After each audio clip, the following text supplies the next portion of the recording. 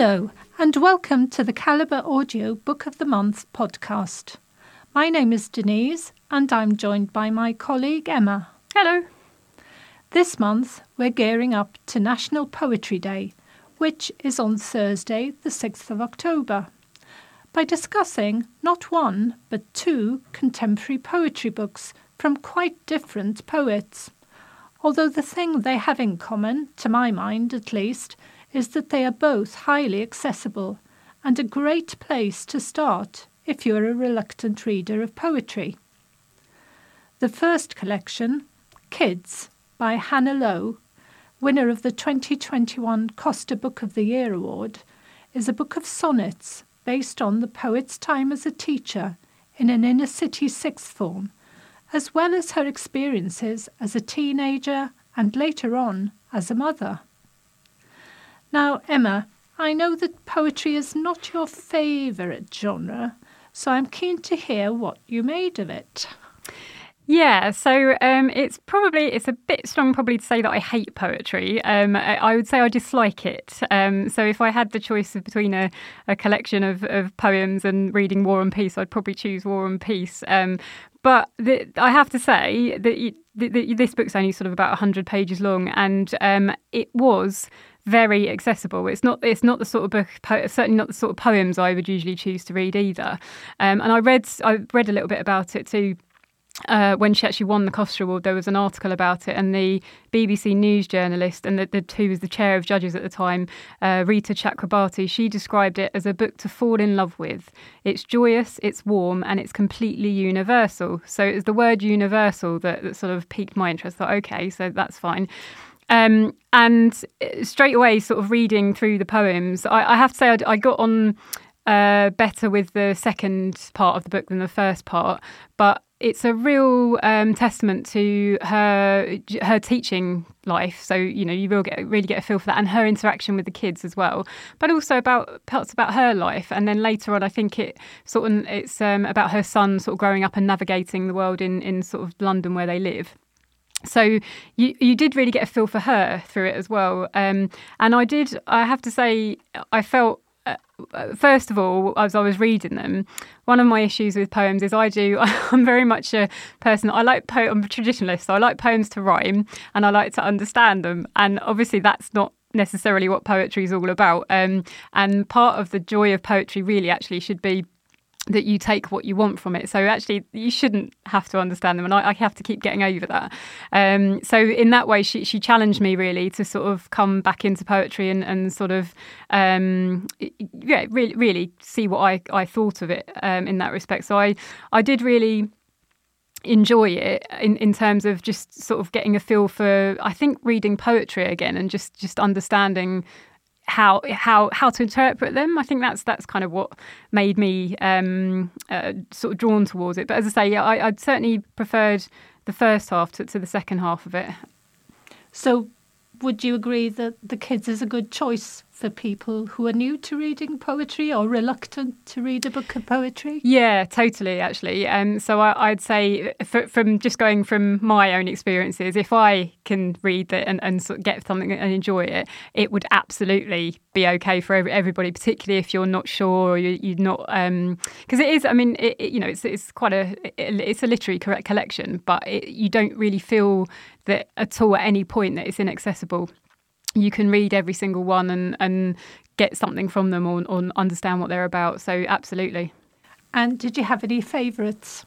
So I did. I didn't actually really expect to necessarily pull any out as favourites. I just thought, well, I'll read this and, see what happens.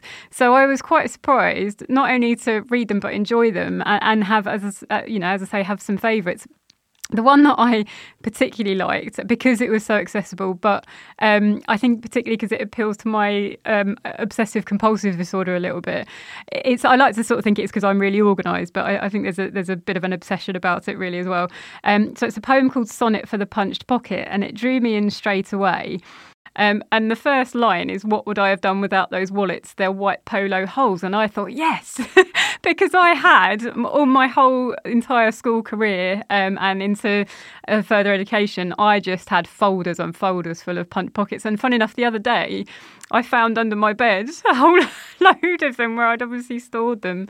And this was just me, you know, this was whole, I could totally relate to it. So that was one of my favourites. And actually on the next page is a poem where she's talking about teaching and she's corrected by one of her students. Oh, where yes. She's loved it. She's actually teaching about Samuel Pepys, but she's pronouncing it Pepys, which made me laugh because I did that for years until someone corrected me and said Pepys. So again, it was one I could relate to.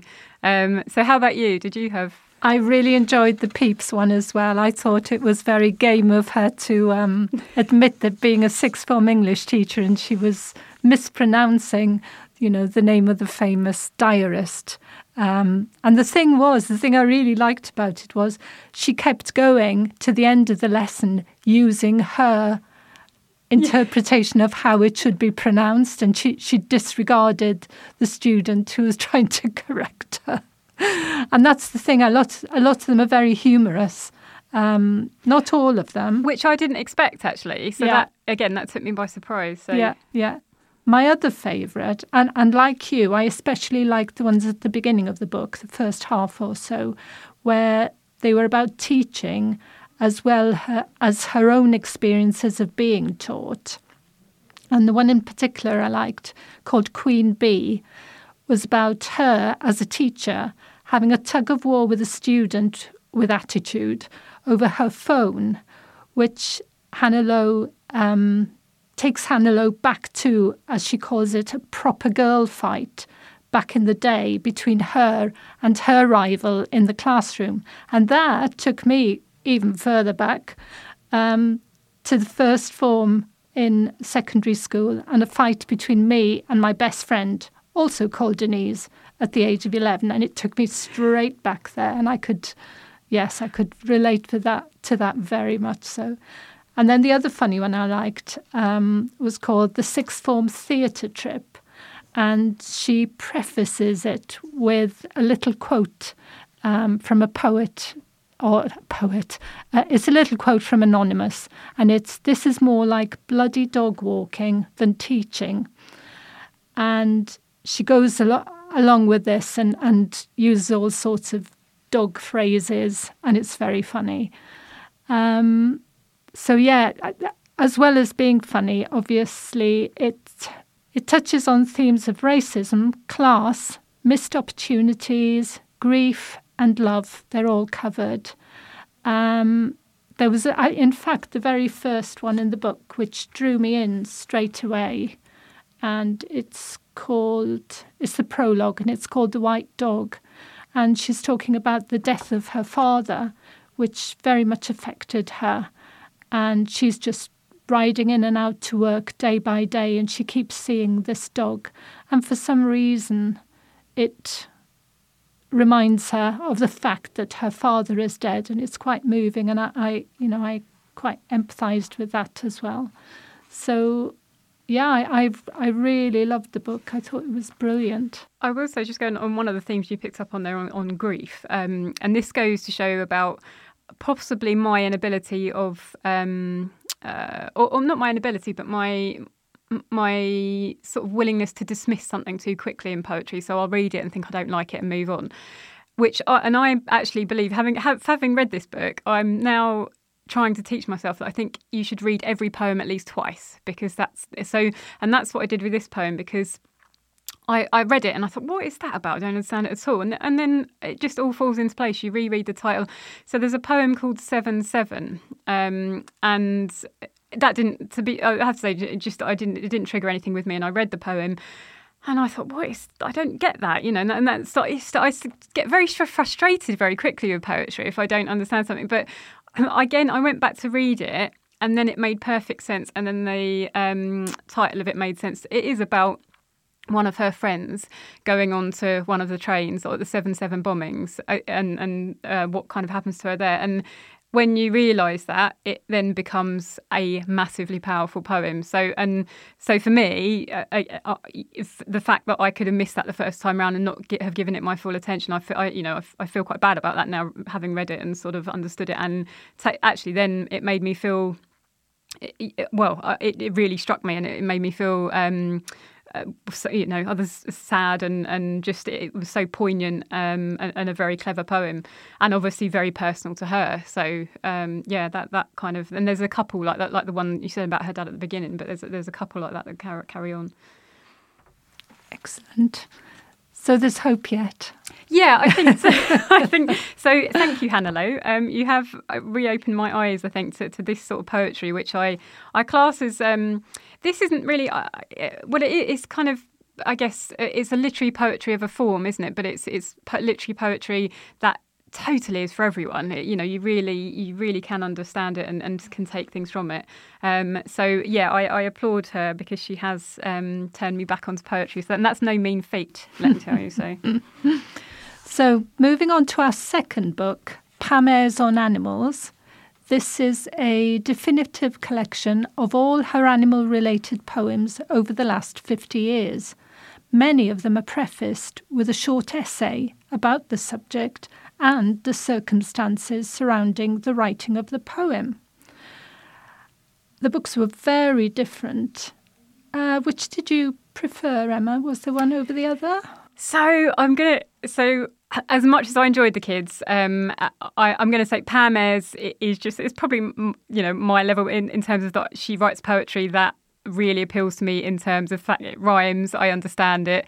It's totally it's very accessible for everybody. And what I also liked about this, though, was not just in fact, I think all of the poems are prefaced by either a little tiny paragraph of introduction as to why she wrote it or a bit of a longer story, which are funny in themselves and enlightening about her life, but linked to the following poem. So I really enjoyed that bit. So the whole kind of story mixed with poetry really worked. And it's a lovely book to dip in and out of, which again is quite good for people if you're not a fan of poetry, if you're not sort of don't have a lot of time to listen to books as well.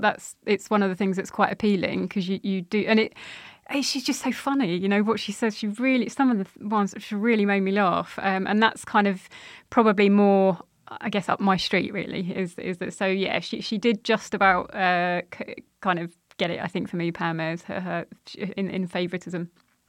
Yeah, I think the non-poetry sections. I mean, they're quite substantial, some of them, 3 or 4 pages long, where she talks about the subject of the poem or whatever.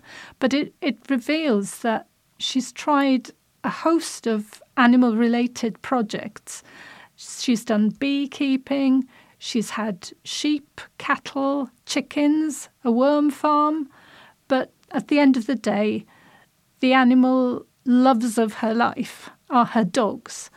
And my favourite poems are the dog-related ones, especially about the dog who was afraid of the toaster. Yeah.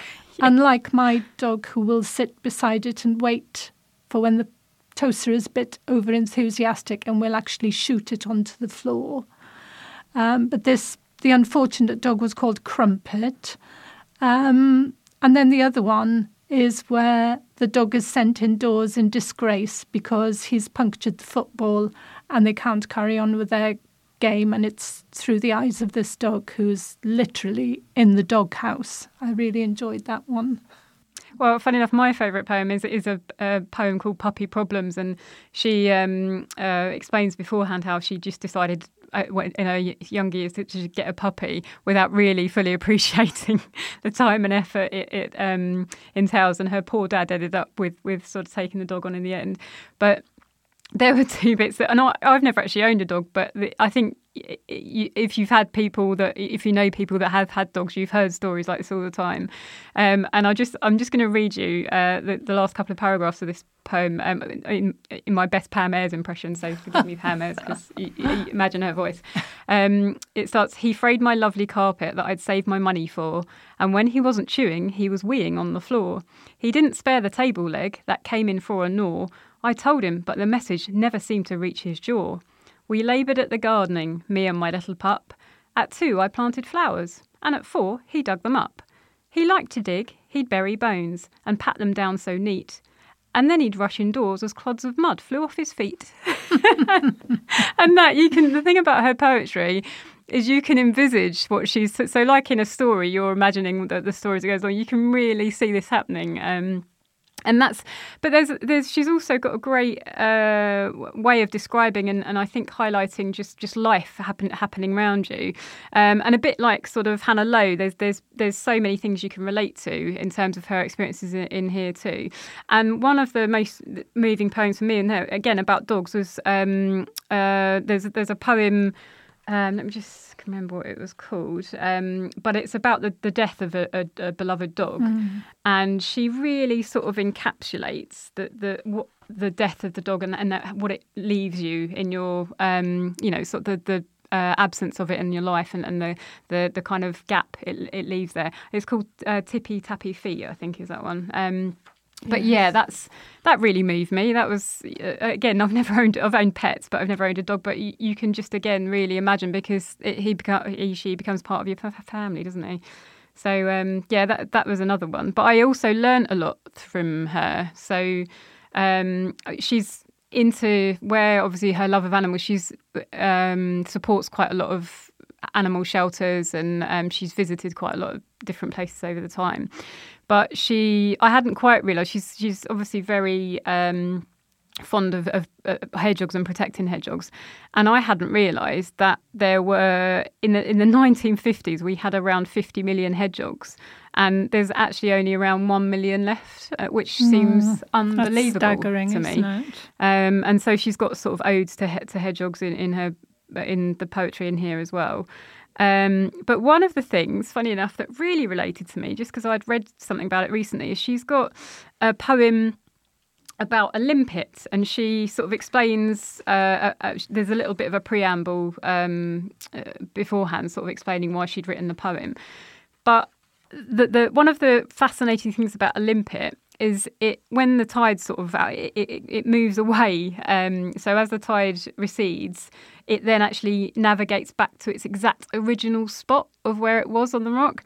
And that really, I thought, because I'd literally just heard about this because I'd read a book where it mentions this, and it actually has a terminology. It's called the home scar. That's what it's called. So again, I thought, so it's funny how things seem to come at you at the same time. Where you sort of learn something.